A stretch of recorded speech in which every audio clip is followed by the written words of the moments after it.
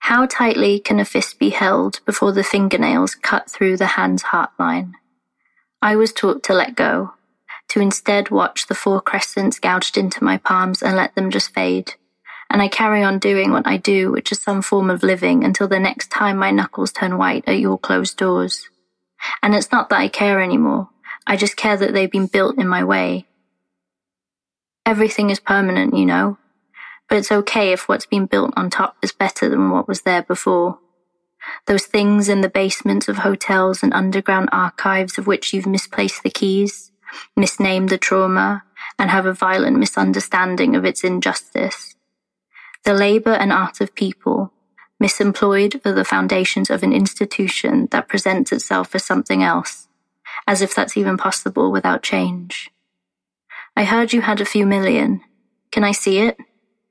It's not like I can just run away with it. You've turned people like me into borderland. I have nowhere else to go. And even if I did run away with it, I'd still complain that it isn't as much as I'm owed. Let me just hold it. I want to know what it feels like to have in my hands enough to resource myself and thousands of others and just hold it tighter and tighter still. As if something about this isn't deeply wrong, that I am allowed to do this until my knuckles turn white is felonious, against nature.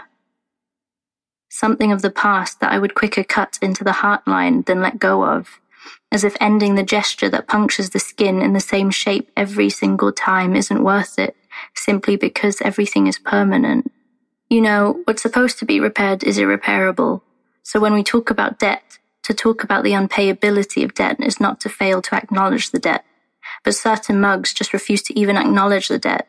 People just want an acknowledgement of debt because it constitutes something like a form of recognition. But the form of recognition that they want is within an already existing system. What's supposed to be repaired is irreparable. It can't be repaired. The only thing we can do is tear this shit down completely and build something new.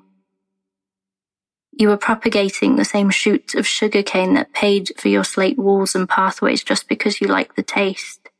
But in these stones, horizons sing, fire, fire, gentrifier, fire, fire, gentrifier. Black people used to live here. Black people used to live here. And you earn your living within its soundproof walls as if afraid of being siren to ruin, as if that would be a bad thing, as if something about this isn't deeply wrong. I was taught to watch the 4 crescents through my heartline until I see 4 other places that look nothing like this. 4 possibilities land in my palm within the indentations of injustice. And if everything is permanent, then why do even these marks fade? I build utopia from waning blueprints in my hand, but you insist on being in the way.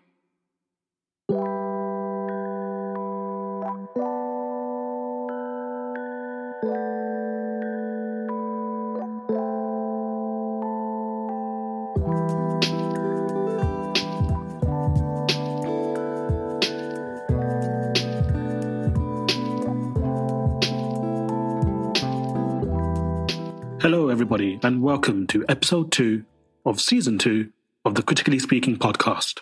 In case you don't know, my name is Jafar Iqbal, and I'll be guiding you through this important discussion about white privilege and systemic racism in the Welsh arts scene.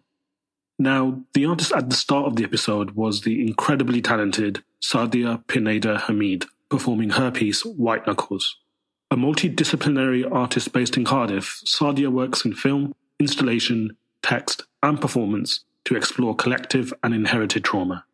She's also the co-founder of Lumen, a small press curatorial collective and a radio program for experimental, radical, and personal art. Check out Lumen and check out Sadia's work. You won't be disappointed.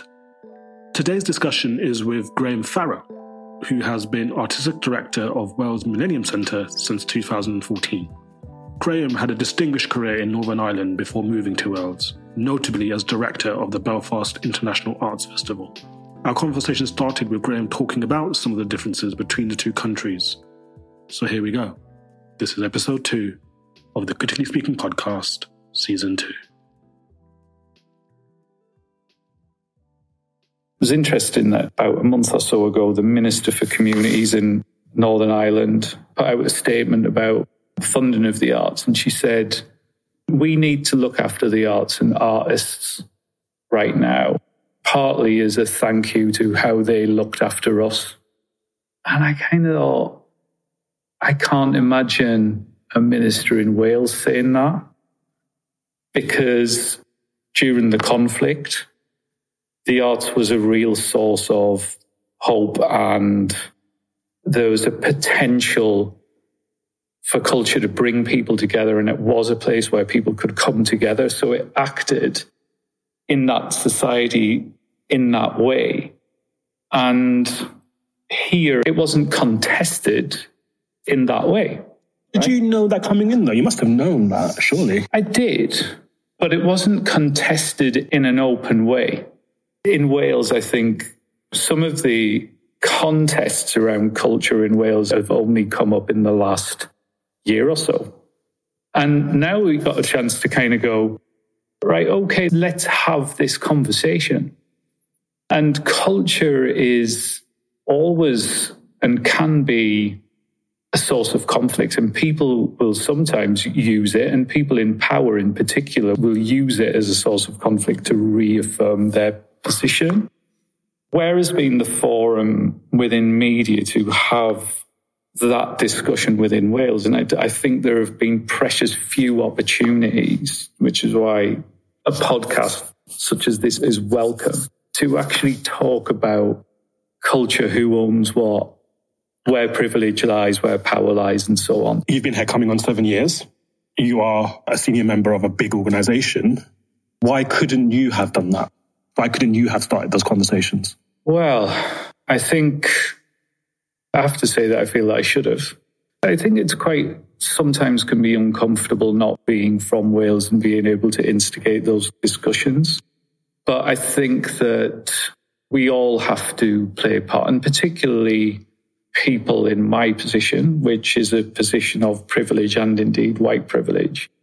You're either going to engage with change and racial justice or you're not. And either you can be defensive and not be part of a process for positive change or not. For me, I just regard diversity as a fact. So it's not an action, it's a fact. And it's actually something to be celebrated. So diversity is joyous. I think there's a danger that we can view diversity as something to be worried about on the side, rather than actually it being part of the way we live and the way we do our work on a daily basis. So I think that while I think Wales Millennium Centre has done work to effect change in what it does, we haven't been part of a conversation nationally on a platform about some of the issues that are present within our work and affect inclusion. The idea of people treating diversity as something to think about on the side, which I think is a criticism that's been levelled at you guys. Do you understand that point of view? I understand it, and it's something that we've talked about and we've talked with people internally and externally. There's a big question about whether something is performative or whether it's meaningful and relevant, inclusive. That's been very evident in the last 6 months. I think what my position is that it's something to be joyfully celebrated, but that we do take very seriously.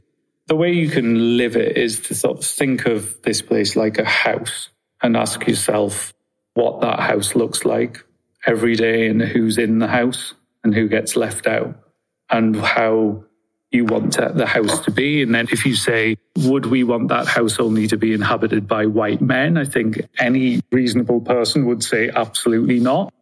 But then you have to analyse, well, is it primarily white men, which it isn't here, but the diversity of our workforce is just under 5% from a ethnically diverse point of view, which is something which is not reflective of the diversity of the community that we operate in, right? So clearly the house is not as inclusive as it should be from a workforce perspective, which is not the only thing to think about, but it is very important in terms of people feeling like they belong here and that they can call this their home. That's one thing, but then there's another aspect about the work we make and with who and for who. That's another area we look at very strongly and have done, I would say, since I've been in here, but especially within the last few years. We've got to pay attention through an intersectional lens now more than ever. And that's not to say that the moment is now and that things have changed all of a sudden, because they haven't. It's always been there. But this is a systemic issue. Earlier in the morning, I read, again, your diversity statement from October. From what I can recall, you guys are the only ones who have kind of released something like that so far. But the question is, hey, it's great that you suddenly wanted to make this sort of almost seismic changes in these last 7 months. But you've had 7 years. Yeah. So where was the seismic change 7 years ago? If you think about, yeah. And I think that's a great question to ask. And some of that, I would say, we should have done that sooner. But there are some things in our diversity action plan that we were already doing, right? And there are some things that we have thought hard about as, how can we do better? If you look at this building, and I'm looking around now at it, it was built around the turn of the millennium. It's quite a totemic thing, isn't it? It's quite imposing. It was really built initially to house musicals and opera, right? And up until, say, 7 years ago, that was pretty much how it functioned. So the journey of Wales Millennium Centre to be something which put things on made by other people to something that creates things and does that with people is a long journey. And this is a place that's just only 15 years old. And in terms of a venue like a National Arts Centre, that's a very short amount of time. In that 15 years, a lot has changed culturally within societies within Wales, within the UK and globally as well. So there are two things. While we haven't published a diversity plan before, it's not that we weren't doing things, but we weren't doing enough. And we published our statistics and accepted that and then said, but we're going to put it in the public domain so that we can be held accountable for our actions. So I think it's better that we publish a plan than not and make it available to the public so that it can be discussed like we are now. So the question, I suppose, is that a performative action or do we really mean it? And I'm here to tell you that we mean it. And time will tell. And I'd say judge us on that plan in 6 months and then a year and then 3 years and then 5 years. I do believe in slow work, right? So I think there are things that need to happen quickly and there are things that need to happen slowly. And change will happen if you do the work and you live the work daily. And sometimes that happens quietly and doesn't get talked about or indeed shouted about or performed. So I think there's a lot of work for Wales Millennium Centre to do to be more diverse and more inclusive. And they're two different things. It kind of leads on nicely to the creative piece by Sadia Hamid, and she pretty much references Wales Millennium Centre quite overtly. Yeah. And again, that goes back to the idea of who belongs and who is this home to. What she says in that piece is not an isolated opinion at all. It's a beautiful piece, but clearly Sadia doesn't feel that she belongs here or feels that she hasn't felt that she's belonged here. And I accept that. And I think either I could read that and go, that hurts, and I think it does. I would hope that it hurts. Yeah, but also I think it's our responsibility to say, well, that is truth. And either you take that on board as a positive piece promoting racial justice, or you just leave it as a criticism that you don't, so... it's incumbent on us to do the work that we've set out in our plan to ensure that voices are included. And that is one of our, internally we talk about giving voice and projecting voice. So we do have programs, for example, that we are working with young people to try and co-design a space which would be run by young people for young people on site. So including voices of young people, voices from within our local community in particular within our work is important. And also it takes time and trust. And I've heard Rabab say this often, and I think it's true, that you can only really proceed at the pace of trust. So Saudi may not trust us yet. And that is a piece of work that we have to build trust and make sure that people feel that they belong here. And that would include where people feeling that they can use their voice here alongside other voices and that it would be relevant and meaningful and valued and that it feels like home. But feeling like home and having a voice are linked. In your opinion, how was that trust lost? Well, I don't think we'd built enough trust historically anyway. So I don't think we lost it at any stage. I just think that we hadn't built it enough. This place was built in the Bay. I mean, this is referenced within Sadia's poem. This particular plot of land was unlived on land, but the whole development that it was part of displaced people who lived within community in Butetown. So we started off where we lost some trust from day one. All right. So then over 15 years, we probably haven't done enough to build trust, but I would question whether the trust was ever there rather than whether we lost it. Why are all the arts leaders white? Well, I think arts leaders who are white and indeed male like myself have to ask themselves, would I be in the position I'm in if I wasn't white or male, for example? And I think in my case, I would say the answer is no, because I've enjoyed a degree of privilege that has allowed me to have the job I have. So that's the first point of recognition.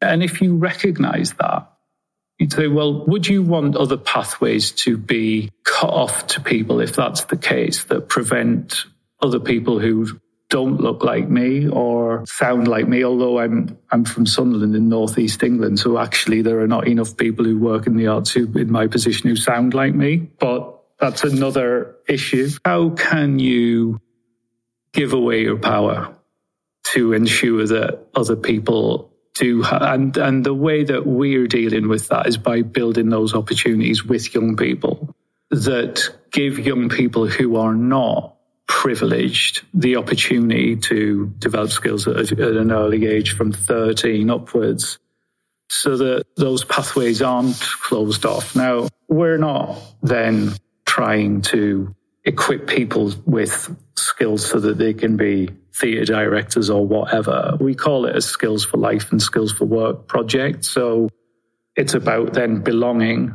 And then if you feel that you belong, do you want to work in the arts? Well, if you do, then there's ways that we can help that. People can change, right? People can educate themselves, and we've got to make the change happen.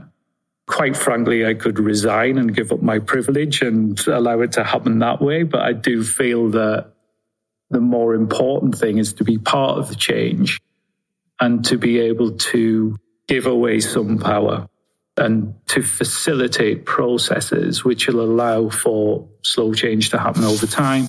I think we've done some of that over the past few years, but now we recognize that we haven't done enough. And that's partly why we published a plan about it. It's to be acted on with people, in consultation with people, and by including people, not to just say, right, we've got a certain statistic, which is, a 5% diverse workforce. We need to get that up to 19 or 20 in 3 years. Let's just do that. I mean, that can't happen unless you deal with the cultural issues that underpin that and work on belonging and inclusion. It's systemic because the arts is a systemically racist business. It's a serious issue.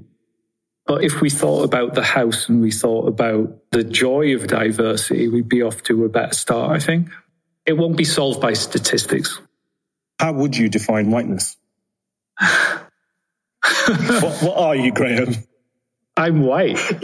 I'm absolutely, definitely white. But the idea of whiteness? Well, I think that it denotes a certain amount of privilege within Western society, opportunity, which is part of privilege. I think we have to make the point that it is not a majority state globally, which is why we have not used and we don't use the acronym BAME. We discussed that internally, and we discussed that with Inclusive Arts at the Inclusive Arts Conference, with community members we work with and internally. And we felt that we should use the term Black, Asian and ethnically diverse because the word minority is problematic. So when I say I'm white, I'm also not part of a majority, although I am part of a majority that holds power in the West in particular. Generations of attitudes have to change over time, and that changes through education and respect.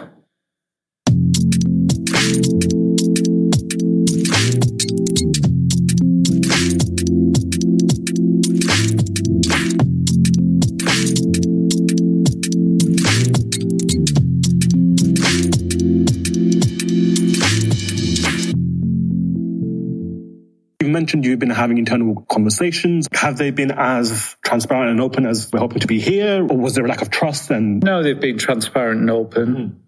As far as a white leader working in an arts organisation in Butetown goes, regardless of whether I'm white or not, it's a privilege to be working in a community which is as diverse and rich in its culture as Butetown.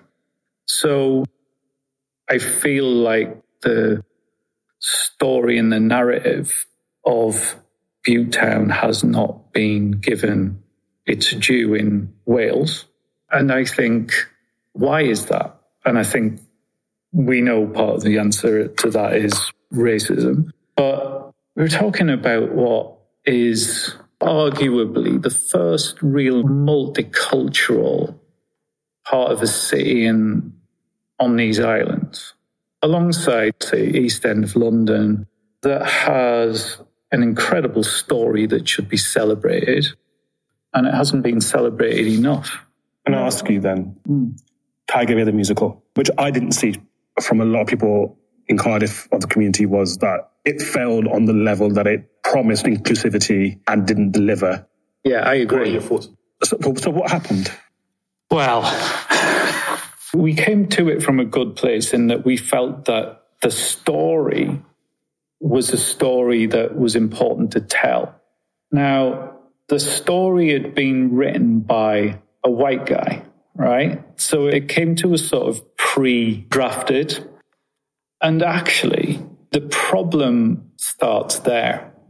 If I was to wind the clock back, I would have said at that point, we can't tell a story about this community. A white man shouldn't be telling that story. It's not his story to tell, right? Why didn't you say that? I know. And I've asked that question a lot of myself. I thought it was a good story. Initially, the story was called King Cole, right?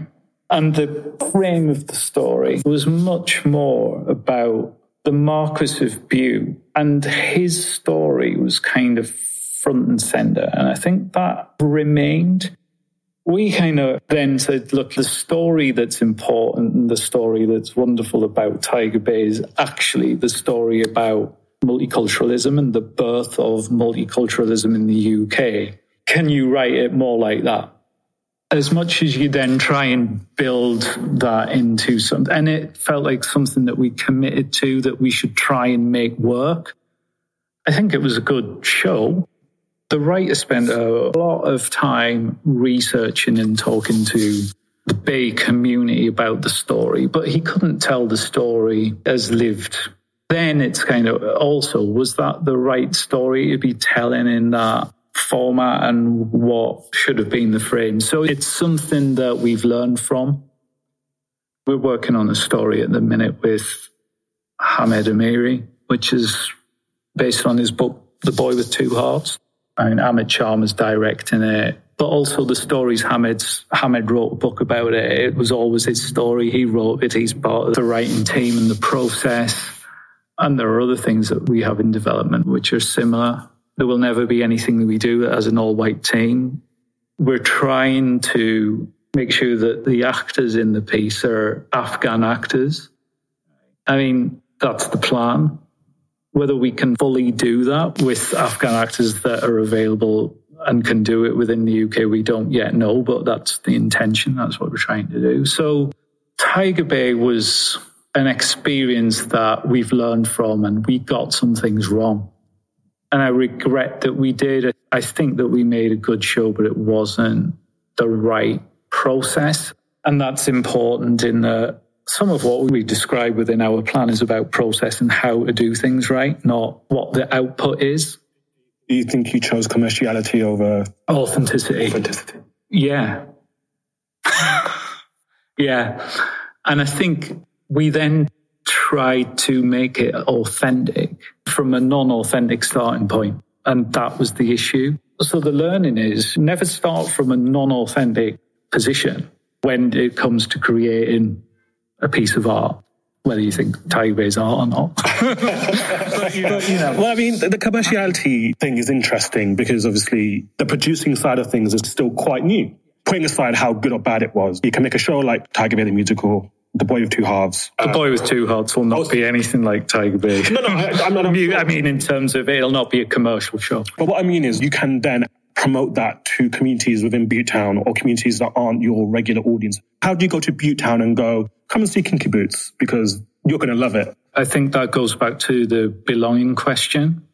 If you don't feel that Wales Millennium Centre is your home, you're not going to come and see Kinky Boots or anything else for that matter. We have a community ambassadors program, which Gemma works on, which is really about encouraging people to come here and use it and feel home. But the reason that we would do that is not so that somebody becomes a ticket buyer of the future for a commercial show, right? Isn't it? No. If that happens, then that's great. But the journey that we've been on is for this place to be much more than what happens behind those doors there, which are the doors into our main theatre.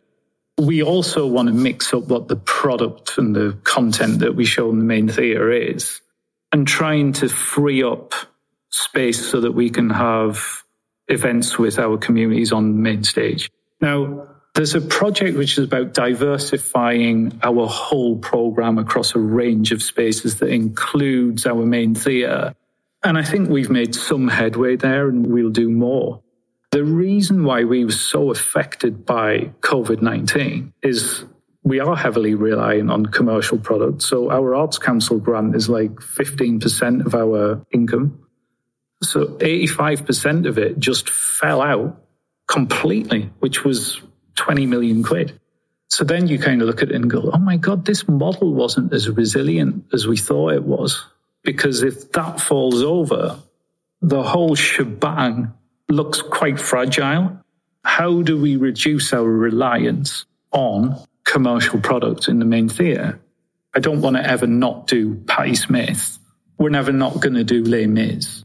I mean, we were kind of built for that. It wasn't all that we did, but it dominated the landscape so much. And also, when you take it away, we look very fragile and quite exposed. So COVID-19 has been devastating for us. And that's why we got a few million from the Arts Council, because we needed it to survive. But it also gives us a huge opportunity to change. For example, while we've been shut in that sense, the only work we've been able to do has been with artists, communities and young people. So all of our work and everything that we have that we can talk about is young people making radio and podcasts on radio platform, or the work that we do with Valley's Kids, or the work that we do with Butetown Carnival. So those things that sometimes it's been quite hard to find within the overall narrative of Wales Millennium Centre become the narrative. And then you kind of go, but actually we believe in that. So how do we make sure that that has parity with Les Mis always? The question of money is a really interesting one. And again, it was prevalent in the piece from Sadia. When you are requesting money from the government for support and people turn around and say, you get 3-odd million a year, How do you justify that? You could get into the argument about whether we need buildings like this at all, right? I think it was Eleanor Roosevelt who said, with leadership comes responsibility. So we're in a leadership position receiving a lot of money from the public purse in Wales, and then we have to make sure that that money is for the benefit of all. So, and being really honest, it's quite a press releasey sort of answer. I get for that. The benefit of all. For the benefit of all, I know. I even realised now that I've said it that is actually something that the Arts Council has on the front of its document. Yeah, but it's we have a responsibility to show leadership, though. We've got to make sure that we are doing a lot of work around inclusion, for example. And this building is an asset which can be used for community use. So we kind of thought, how can we be a convener? How can this be a cultural asset that as many people as possible can share in? And we can be that partly because of the position that we hold, partly because we're well funded, but also look at this place. We're sitting in acreage. Do we sweat every inch of this building for the benefit of all in press release language? And no, we don't. So that's the task. We get a lot of money because we need a lot of money. Whether we do enough for Wales with that money, I think we can do better, and we know we can do better. Why do you deserve more than Jukebox Collective? So partly they don't have to run a building. This soaks up a lot of money. Just the hulk of this building and everything that goes around maintaining it, keeping it safe and so on costs a lot of money. We have to provide a good working environment for people. We have to keep people safe. We have to make sure that it's clean, and all of that costs a lot of money. So that's just running the building costs about 1.8 million a year. Don't forget, we get 3.5 million quid a year from the Arts Council, but we earn through ticket sales many, many times. It's 15% of our income. So if you look at other venues and organisations around Wales and the UK, there will be very few that have a model which works out where their Arts Council grant is only 15% of their income. If we value the arts, then you have to look upon it as an ecology, and you have to invest in that ecology. Now, one of the things that has been evident is that one of the parts of the ecology that doesn't receive maybe enough investment and is also affected by the pandemic harder than others is the freelance sector and individuals who work within the arts. We employ hardly any artists, right? And you just think, well, why is that? And it's partly because of the commerciality of our operation, but that is a change that we're going to make partly very soon because we want to employ artists. And yes, that should happen. It should have been happening before, but fair enough. If it's happening now, great. Part of the reason why it didn't happen before, and this is Wales Millennium Centre, but I think venues, is that you were in this paradigm where you were on this production treadmill of every week there's shows, there's money coming in, you can't withdraw from it, and you increase your administrative functions, right, accordingly to the more activity there is. Then you've got to change the paradigm. But that starts from the top. And I don't know who this person is, but someone in the organisation earns up to £170,000. An artist doesn't need £170,000. No. It's something that has to be said because it's, well, hey, yes, we need to employ more artists. You could have done that, but a lot of that money is instead being spent on one person. And that's when freelancers of colour, artists of colour say, there's a white person in power making all this money. I don't need all of that money. Just give me a little bit of money and I can do it. Yeah. And that's a failure. Yeah. There is an injustice in that. What we also have to look at is the arts sector vis-a-vis other industries, right? And you, by and large, people don't go into the arts to get rich. Where I think we have to look is what's the gap between lowest paid, highest paid workers in organisations like this. So when artists get employed, what do they earn? How are they valued? And so on. And the fact is, we've a couple of artists employed, but we hardly have any. Who's in power? What's the makeup of the leadership team at the minute? That isn't what it should be. That would have to be addressed over time. But look, I get the argument, and I think it's well made.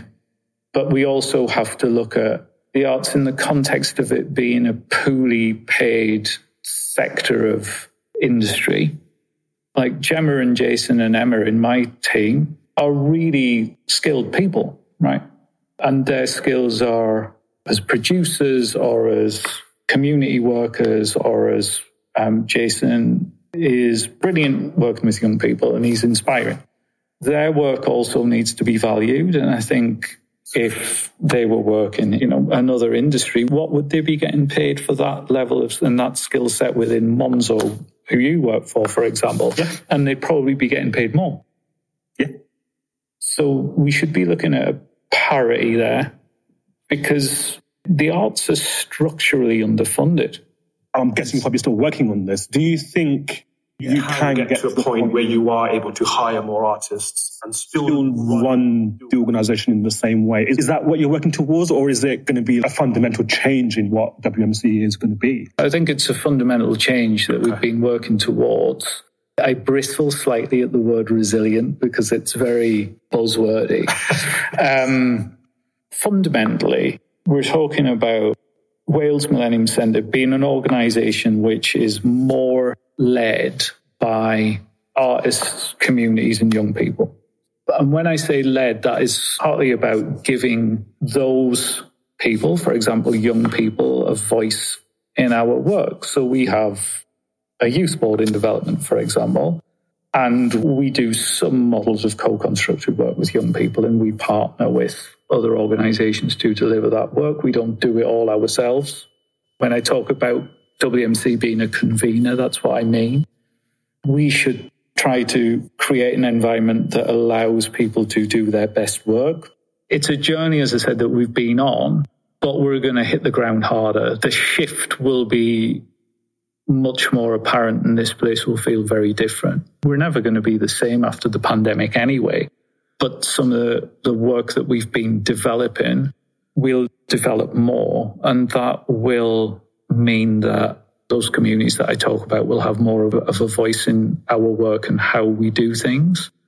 That may not mean that we replace all of the leadership team and the board immediately with artists and young people, but we will include those voices in our work and their voices will inform how we do things. When you think about the structural racism or just structural prejudice in Wales, can you see a light at the end of the tunnel? Yes, because my point about referencing Ireland, I guess, is that the only thing that's certain is change. I kind of believe in impermanence, and you have to believe that people are capable of change and that there is hope. I believe that here, partly because the conversation is starting to be hard. I do think that there is a form of truth and reconciliation process that has to happen in Wales, actually, with regard to race. I think it's beginning. Wales should be able to celebrate this.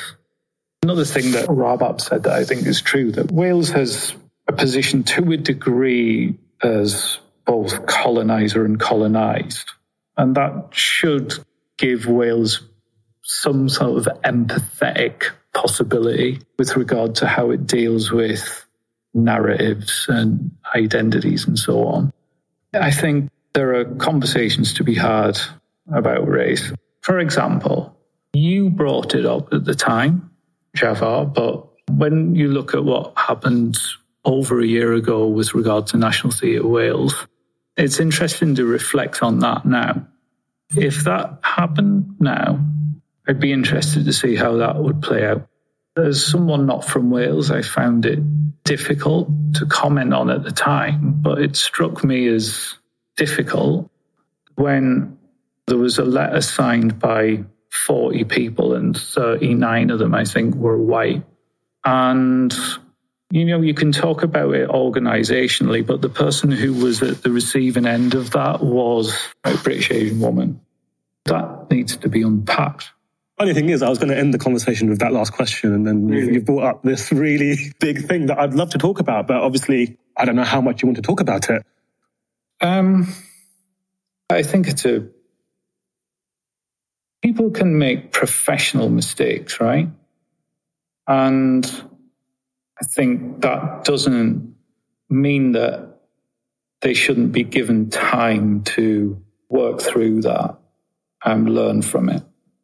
Some of the questions that you've asked me, hopefully I've shown that I have learned from some experiences in Wales. And hopefully we can do better as a result in Wales Millennium Centre. I just didn't feel like Cully was afforded the time.